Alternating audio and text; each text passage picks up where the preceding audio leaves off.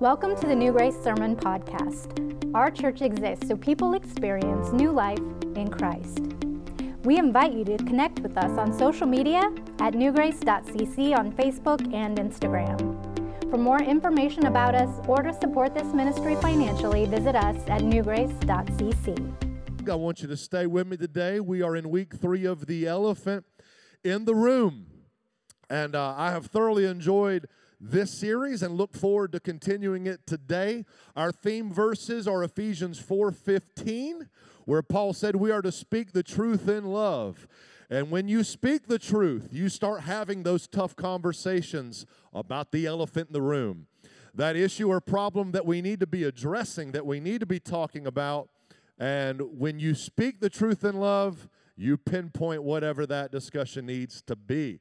Why do we need the truth? Well, Jesus said in John 8:32, you know the truth, and the truth will make you free. On Easter Sunday, we talked about the elephant in this room, which was the auditorium, the clash between religion and relationship. Last Sunday, we talked about the elephant in the living room. Does God have a seat in your home? Is he welcome in the living room? Today, I want to talk about the elephant in the bedroom. The elephant in the bedroom. Look at somebody next to you. Tell them it's about to get real up in here. It's about to get real up in here. It's going to either get really awkward or really good up in here. The bedroom. What shall we say at church about the bed chambers?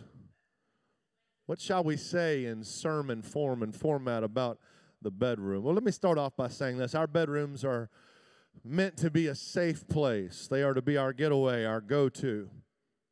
Our bedrooms are designed aesthetically, and not just aesthetically, but also just the way we lay things out, the way we design and the way we build, the way we suit our bedroom, so to speak, in our house. It is meant to accommodate our rest, the need that we have to relax, and our desire that we have to unwind.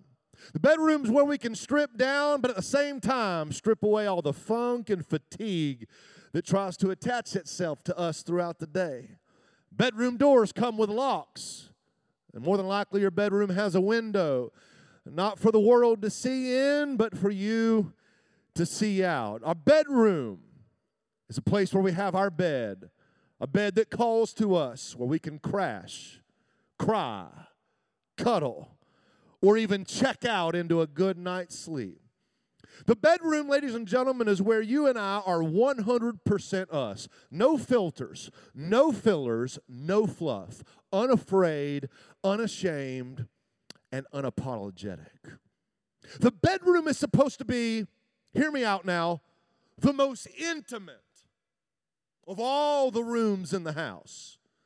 The bedroom is designed to be the most honest place in your home. There's no hiding, no guarding, no masquerading, no acting, no facading, just you, 100% you in the raw and real.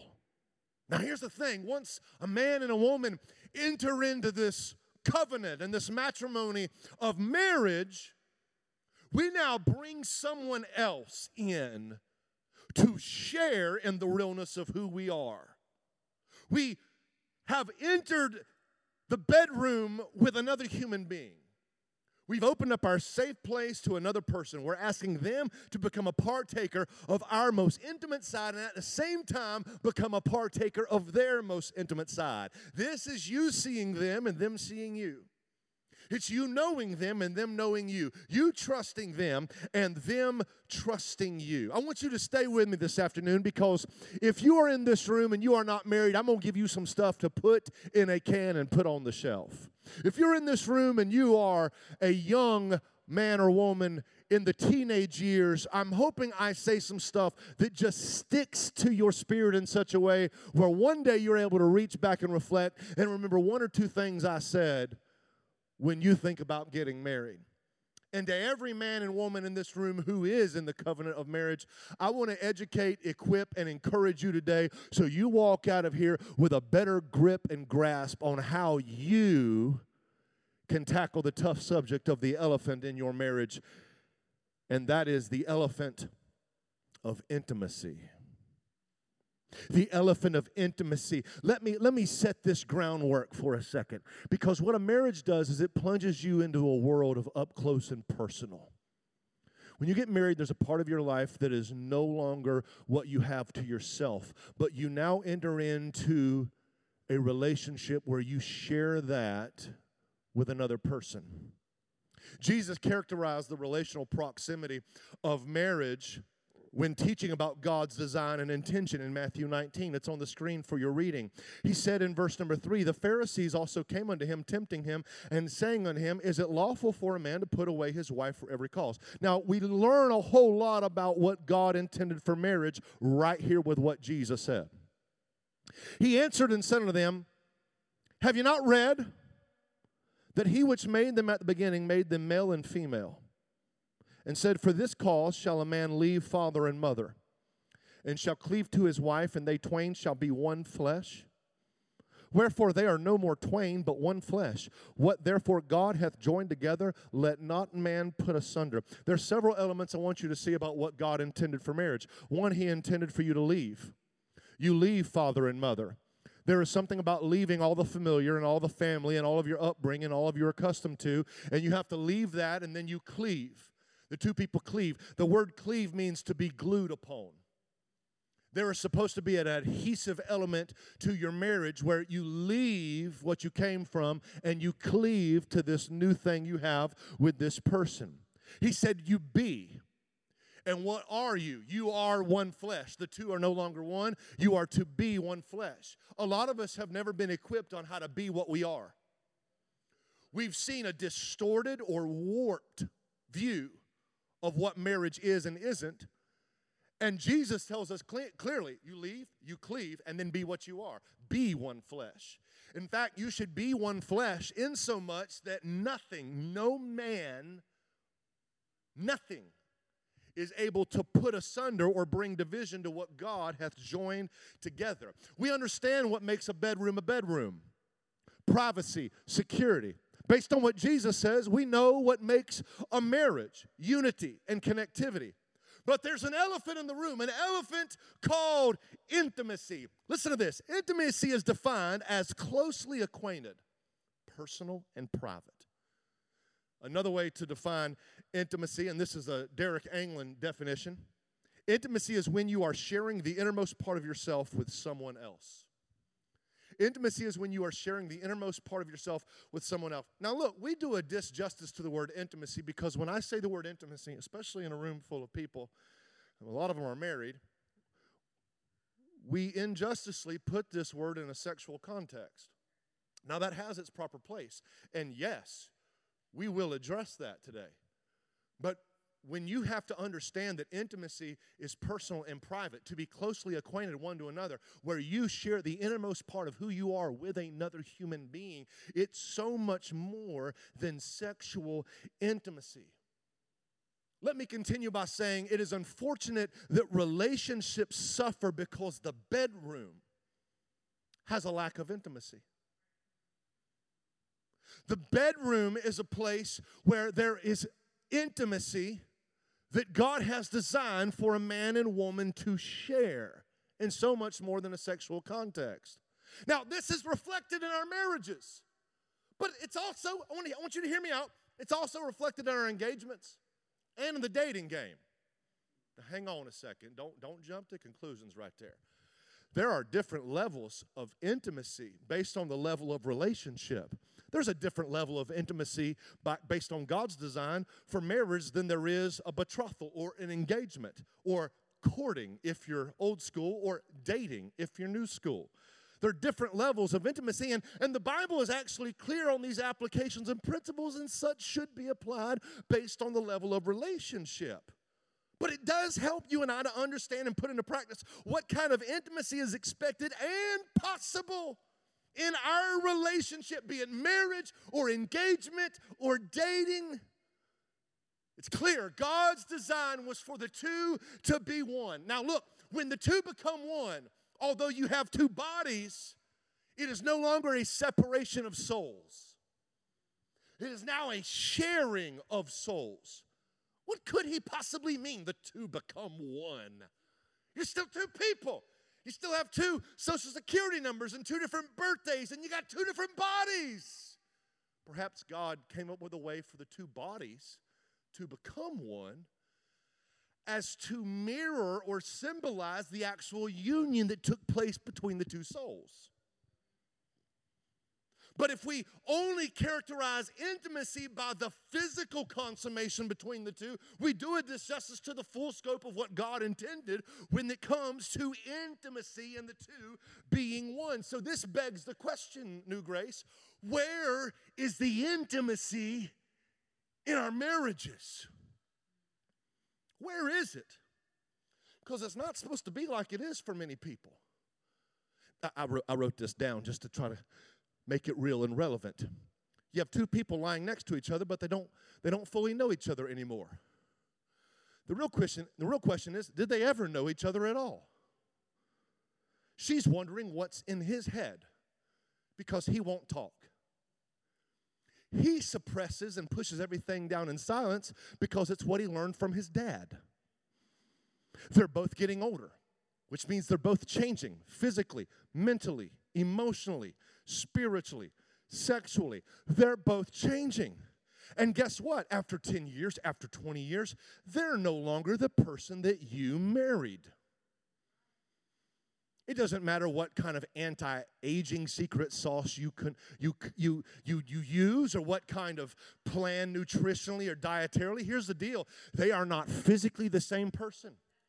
It doesn't matter what kind of life coaching or best self-help books you read together. You're not the same person that you were psychologically. They're not the same person you married. Two people lying in bed. Maybe they're facing each other, maybe they're not. She's still mad at him over poor decisions he made a decade ago. And he lays there feeling like he'll never meet the standards that she has. He's unworthy of her, and he's already chalked it up as there's no use in even trying anymore. Let's just go through the motions and we'll be glorified roommates at best. They prefer the lights off because insecurity now rules where confidence used to. Was that too close? On top of all this, neither one can forget about the scoreboard. Forget the headboard. Neither one can forget about the scoreboard. We're keeping score. Who's ahead? Who's behind? Who's in debt to who? Who owes who? They lay there with the ashes and the faint glow of embers from a fire that used to burn, and they've only been married for 7 years. Intimacy is like a fire that we must keep burning continually. I'm not talking about lust.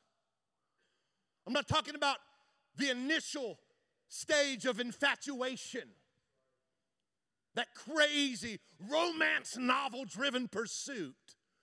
You might not have had long Fabio hair, and you might not have rode on a horse shirtless, sir, but you had that same drive. I'm not talking about ludicrous fantasy. I'm not talking about that when I talk about a fire of intimacy. I'm not even talking about gratification. When I'm talking about a fire of intimacy that we are supposed to keep burning, I'm talking about a desire for the two people that have become one to be one, and there be nothing in between them. So I want to teach. I want to teach quickly. I want to tell you 3 areas of intimacy, and I want to set this up with creating a little bit of relational tension in the room, and then I want to give you some answers to the problems that we discover. You might be in this room and be married, and it may be that you need to rekindle your social intimacy. If you're taking notes, I want you to write that down. You may need to kindle, or rather rekindle, your social intimacy. My question is this: do you like talking to each other still? How healthy is your communication? Do you like staying connected? One study shows that men use 10 to 12,000 words a day. Women use 24. I'll say to 36. JJ said million.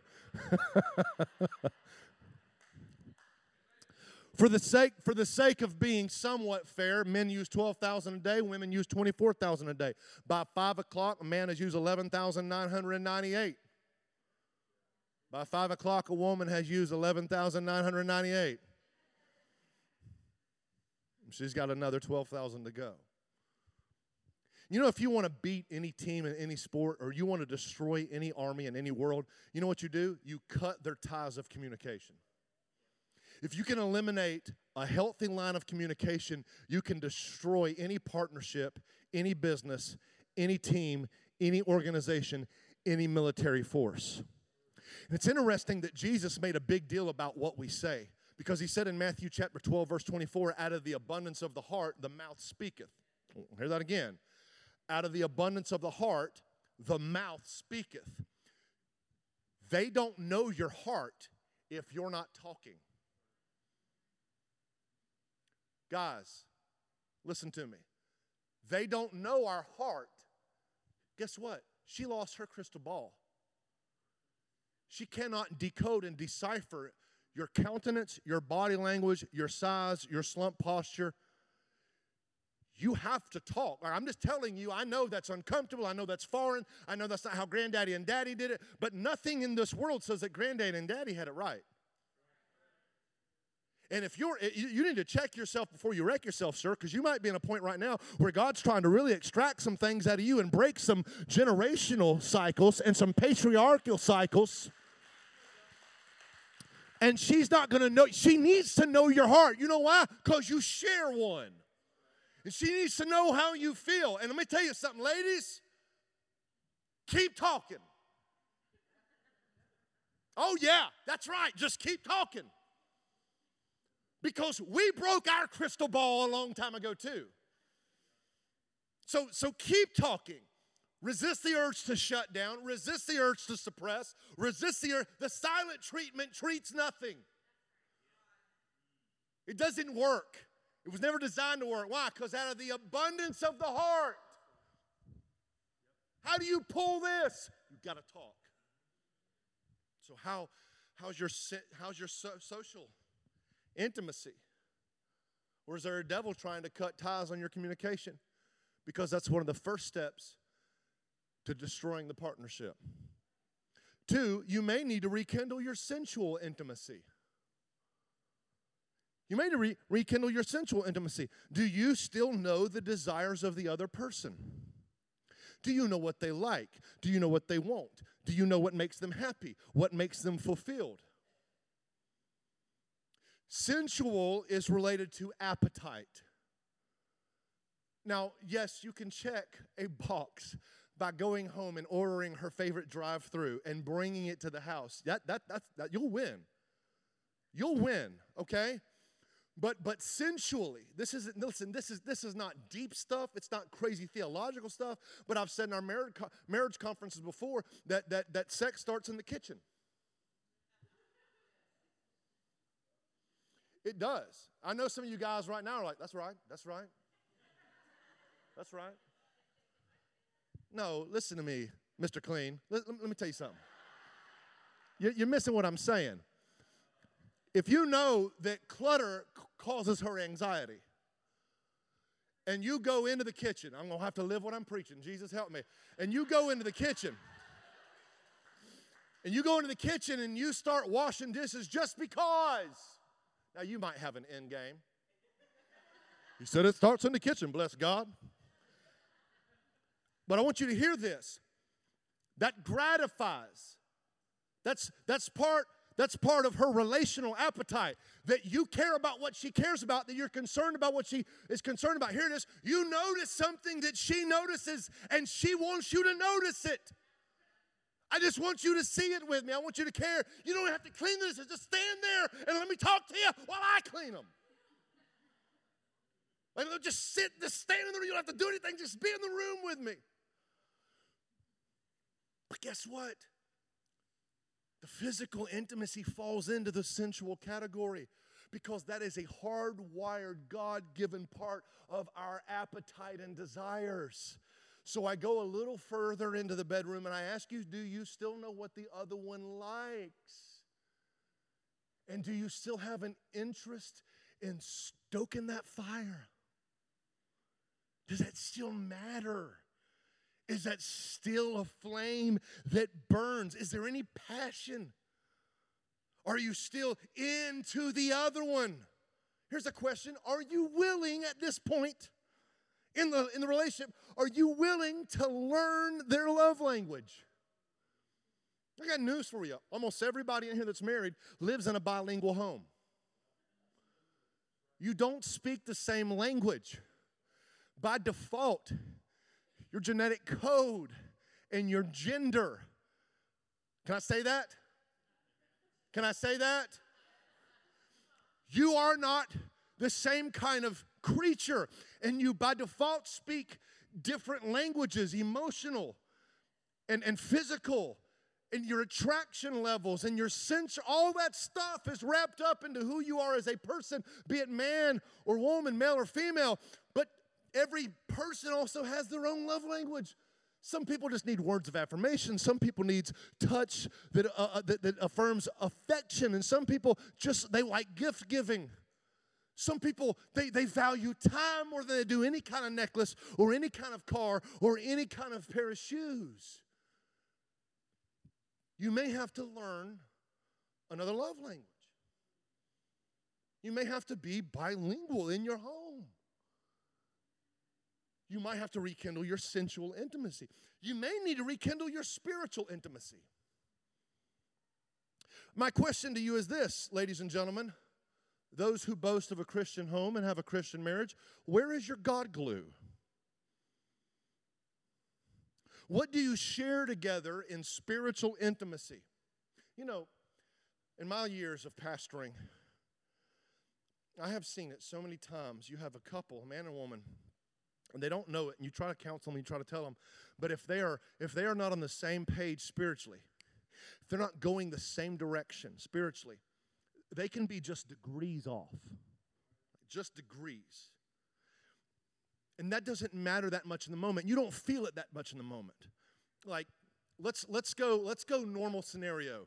She's more inclined to pursue God, but she feels held back because he's riding her coattails. She reads more Bible. She has more time in prayer. She cares more whether or not we give. She cares more whether or not being involved. It matters to her if she goes to church 4 times a month. He could care less if it was 1.5 times a month. Well, they're just degrees off. But you go 10 years down the road, what's degrees off today will be miles apart a decade down the road. Let me say this. If you're dating somebody or you're engaged with somebody and your pursuit is God and a life-driven commitment to him and you're degrees off with a man or woman who's okay with being okay, you need to break it off right now. Because I will be counseling you through a divorce in 10 years. Because you'll leave him behind. Or vice versa. It applies both ways. I've seen it both ways. You'll leave her behind. I'm telling you right now, if you're degrees off now, that's why me and Pastor Jeff have one objective when we do marriage counseling. Talk you out of getting married if you're not yet married. Premarital counseling, if I can talk you out of it, I'm going to. If I ask uncomfortable questions and make you really do some soul searching and think, oh, do I need to be with this person? And then you don't end up with that person, mission accomplished. You didn't need to be. I can't keep, my batting average is dropping every year. People I put together, I'm watching them get divorced in droves. They didn't listen on the front end. By the way, most people when they come to us, they don't want advice, they want agreement. They've already got it made up in their mind. Anyway, I wrote this down. Let me move quickly. You should share the same fire of intimacy for God. Husband, wife, you should have the same passion, the same zeal, the same love, the same belief. I wrote this down as well. It should never be uncommon or weird for you if you worship in front or with the other one. Let me read this again. I want everybody in here, we are a holler-back church. When I say something that agrees with your spirit, you holler back. All right? I want you to talk to me here. And guess what? We are a worshiping church. We are a spirit-filled, spirit-led church. That don't mean crazy, spooky, oddball, or weird, or backwoods, cousin-loving. I'm not talking about none of that. Are you hearing me? We let God have his way in our worship services. We're not afraid. We're not ashamed. We don't back down on praising our God. We know where we come from. We know where we are. We know where we're going. We are in love with Jesus, and we are not afraid to let the world know it. We're not afraid to brag on him. We're not afraid to it might be off-putting to get on your feet and clap your hands and praise him. But if you knew where God found us and what he did, I wish I had a witness on Sunday. If you know that God is good and he's worthy to be praised, somebody better help me lift him up and give him glory in this house. All right, that was a test run. Sit down. If it felt out of place for you to worship the Lord and give him praise because your spouse was sitting next to you, you need to rekindle your spiritual intimacy. It should never be uncommon or weird for you to worship in front of or with the other one. It should be uncommon or weird if you can't. Do you want the same thing? With spiritual intimacy, do you want the same thing? Do you like talking about your church? Do you like talking about what God's doing in your life? Does it matter to you if God's welcome in the living room? Do you favor relationship over religion? The bedroom is where you dream together. Do you dream together for God? I'll say this in transition. We have to have more holding us together than a kid or kids. Your kids are not enough glue to keep you together because when they leave the nest, you'll part ways and find different trees. We have to rekindle the intimacy. How do we do this? Very quickly. 1 Peter 3:7, God says something about this. There's one phrase I want to bring out real quickly. 1 Peter 3:7. Peter says this when addressing matters of the home. He says, likewise, you husbands, look at this, dwell with them, the wives, look at the word, according to knowledge. Dwell, reside, live together according to knowledge. The key takeaway here in this verse is the word knowledge. This word means to know in an intimate way. Watch this. God says we're supposed to dwell together and we're supposed to have an intimate knowledge one of another. For the sake of comparison and understanding, look at something, a very scary verse. I've read it and quoted it here. Jesus said this in Matthew 7:21. I want to bring this home. Not everyone that saith unto me, Lord, Lord, shall enter into the kingdom of heaven, but he that doeth the will of my Father which is in heaven. Jesus said, many will say to me in that day, that judgment day, Lord, Lord, have we not prophesied in thy name, and in thy name have cast out devils, and in thy name done many wonderful works? And then I will profess unto them, I never knew you. Depart from me, ye that work iniquity. Now why is this verse being brought up when we're talking about a husband and wife having intimate knowledge, getting to know each other? Jesus gives us an idea of what the word gnosko or gnosis in the Greek means on knowing one another. When Jesus says, you say you know me, you went through all the motions of what it is to know me, but he says, the truth is, I never knew you. When he says, no, I never knew, or I don't know you, he's saying, I don't have an intimate knowledge of who you are. We do not know each other. It's the equivalent of two people meeting once. I know we're talking about marriage, but maybe the elephant in the room is that you're in church and on your way to hell. Because you met once. You met once. And that was it. You said a prayer in VBS. You grew up in church knowing about him. You've been in here and you're like, yeah, I believe that. But no part of your life has taken any kind of shape to back up the faith you say you have. And you're going to stand in front of God, and you're going to be shocked on Judgment Day because He's going to say, I don't know you. What are you talking about? We don't know each other. I didn't know you. You didn't know me. I was the garnish on the entree of your life. I was the spare tire in the trunk of your car. I was the God you conveniently set on the shelf within reach. We don't know each other. The same word is applied with what God has for a marriage. Do you know each other? Or have you only met and you're trying to do life together? Do you really know one another? The word knowledge relays a shared intimacy. The word is intimacy. See it on the screen. Intimacy. In, which is letting the other person in. I want you to say the word in. In. Say it with me. In. It is letting the person in. So how do you let somebody in? How do you rekindle the intimacy? How do you get to know each other? 3 words I want you to say with me. The first word is choose. Everybody say the word choose. Choose. You do not choose your spouse once at marriage. I chose them. Well, I hope there's more choosing than that.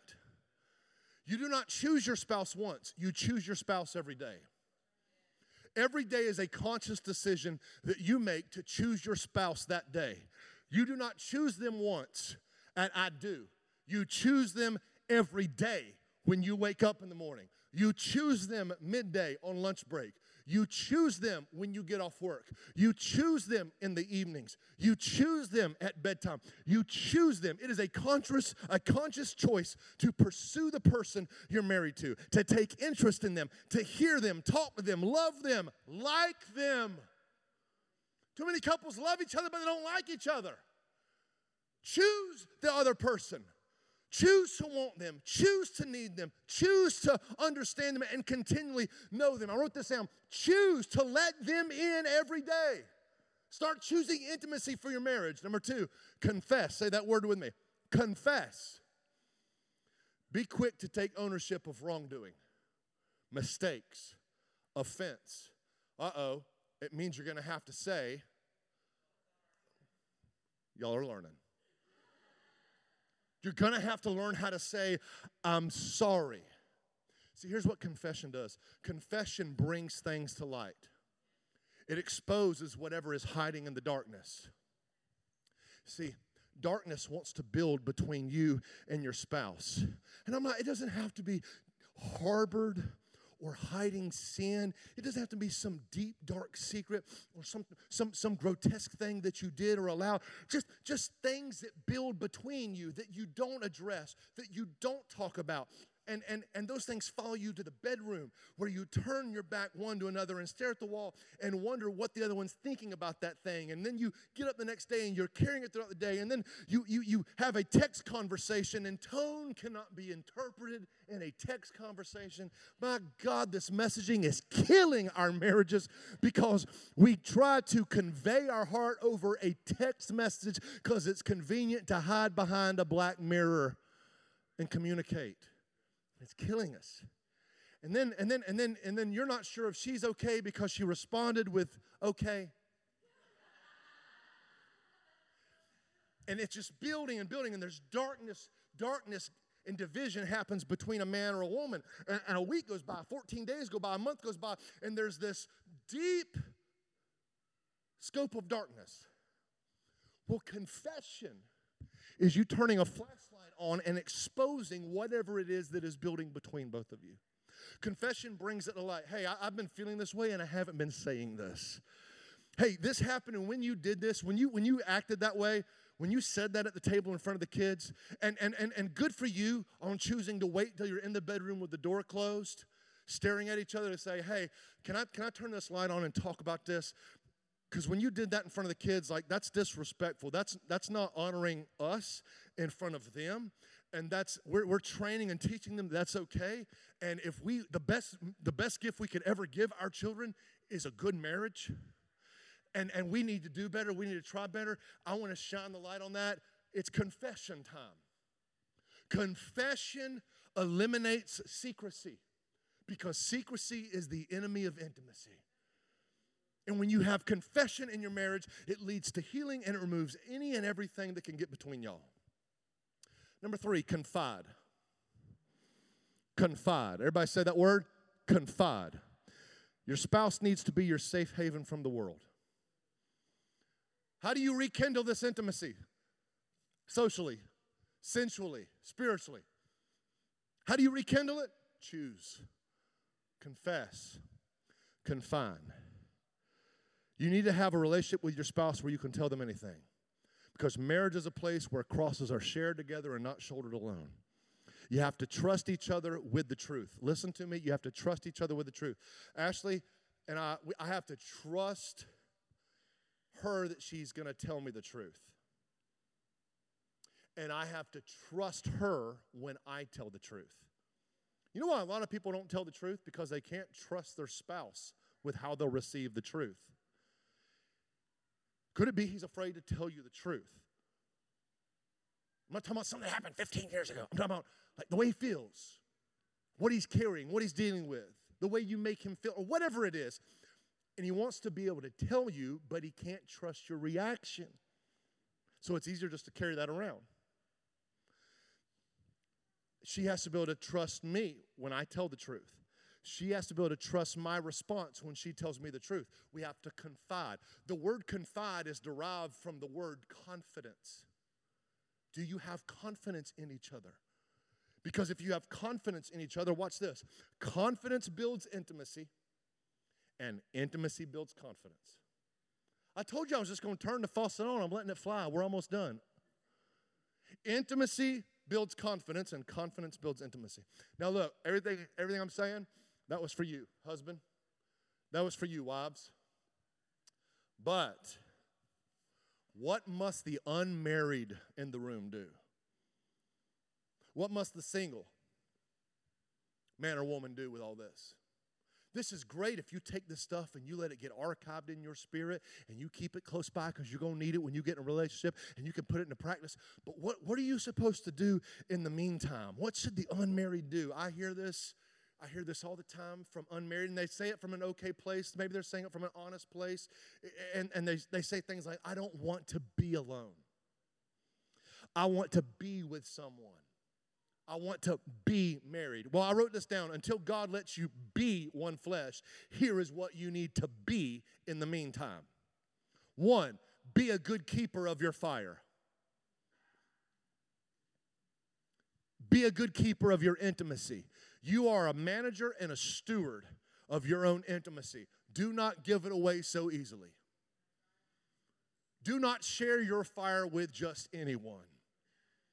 Do not share your social, your sensual, and your spiritual fire with just anyone. They have to prove themselves worthy of that flame. I wish I could preach this thing like I feel it. Be a good keeper of your fire. 2, be the kind of person that you want to be with. Preach it, Pastor Derek. Be the kind of person you want to be with. Here's a thought. Would you date you? Would you date you? Don't make a list of standards that you don't keep for yourself. These guys blow me away these days. They got this list of standards for a woman, and none of them apply to themselves. Like, man, your only hope is eBay. Amazon Prime, like, and even that's not real. Anyway.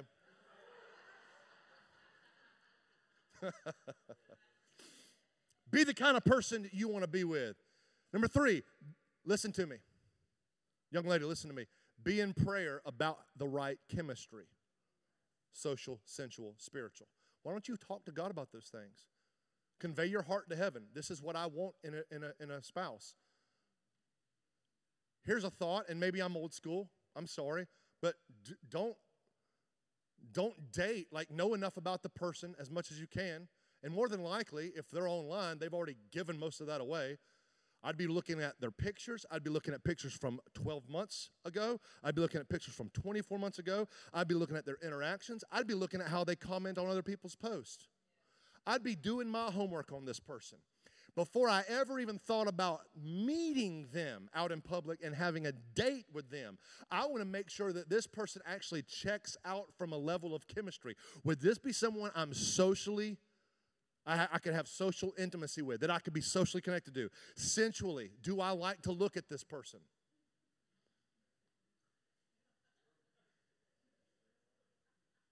Don't check a couple boxes. Like, listen to me.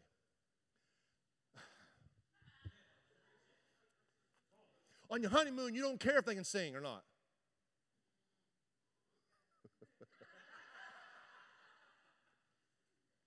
Like, do you like each other?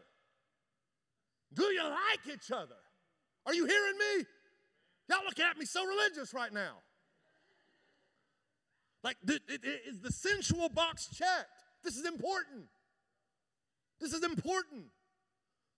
But they love God, but I'm not attracted to him. Well, don't date them.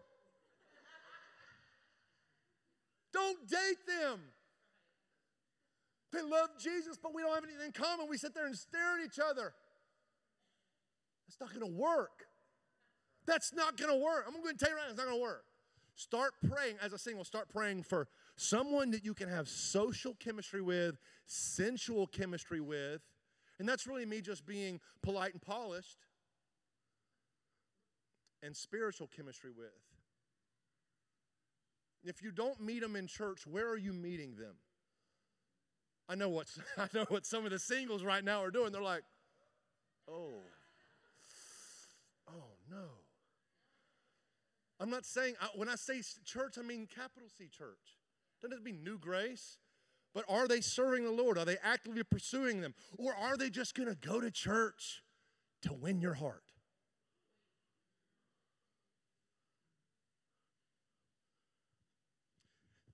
Be content with what God has for you right now. I wrote this down. Don't be driven by the hate of loneliness. Sir, listen very carefully what I'm about to say to you. I've seen a lot of people dive into a serious relationship because they hate being alone more than they love the person they're with. You just hate being alone so bad that you're willing to love her for the rest of your life.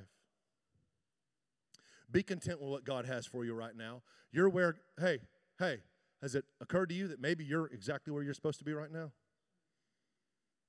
Maybe your standards have increased because you're starting to align your life with God's will for your life, and that's why you've become more picky. Last one, be open to what God has for you later. Come on, JJ, let's close. We're not doing any kind of soul-stirring revival, turning invitation. Don't even sing, just play.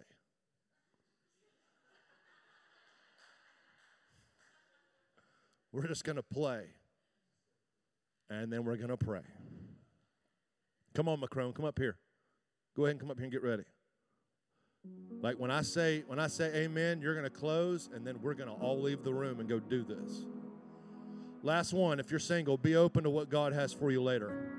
That goes with the previous one. Be content with what God has for you right now, and be open to what God has for you later. Maybe you're exactly where you're supposed to be.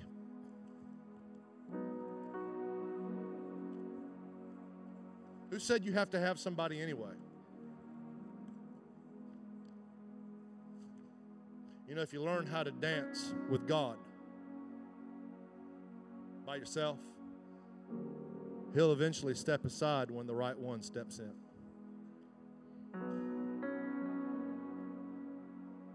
Don't share your fire with anybody. You can call it, you can call it a soul tie. Lord, I wish I could preach this like I want to preach it. Maybe God will let me talk about this at the beach retreat or something. Anybody you sleep with, you create an invisible connection. You carry that connection your whole life. The word fornication doesn't mean sex before marriage. It does, but it doesn't. Greek word is porneia. It's where we get the word pornography, porn. It's any kind of illicit or immoral sexual activity. It's not just sex. It's anything sexual before marriage. And when you do that, remember, when two people come together physically, Paul talks about this in 1 Corinthians 6. When two people come together physically, they are emulating and demonstrating what is supposed to happen between two people at marriage.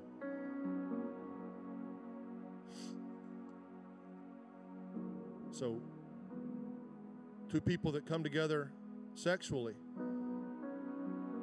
it's like joining souls, but not joining souls. And there's this, and people call it a soul tie. I don't like putting labels on it and all that stuff, but there is something that happens there, and you carry that. And look, the reality is, if we're honest, most of us in the room, we've got some kind of tie, and we've moved on because grace has healed us from it and got us over it, and we've moved on. But that is not a prescriptive thing I'm saying to married people in this room. That is a proactive thing I'm saying to unmarried people in the room. Don't just share your fire with anybody. Because once you let that flame go, that flame goes over there and you can't get that back. Don't just share it. Have some standards. Pray for God to bring you. Here's a thought, and I close. And I've went too long. I've taught myself in circles here almost. What was Adam doing when he found Eve?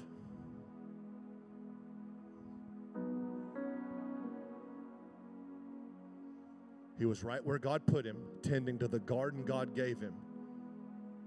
And he was at a place of rest and peace. He was just out of surgery. He was at a place of rest and peace. And it says, and God brought the woman to him. They're out there. Every Adam has an Eve.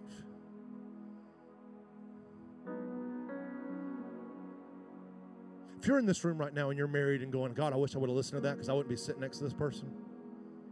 Well, you need to rekindle your social intimacy, your sensual intimacy, and your spiritual intimacy. And you need to choose your spouse tonight because that's what you chose. You need to choose your spouse because that's what you chose. And it sounds like you need to confess some things. Hey, I was wanting to Bruce Lee you during service.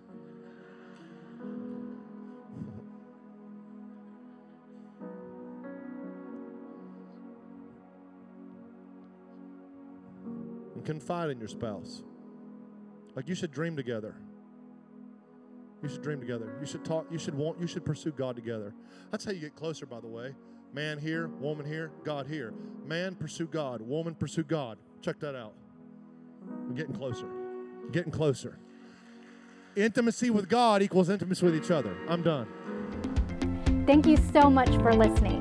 Don't forget to hit the subscribe button on your favorite podcatcher. New episodes are posted on Tuesdays.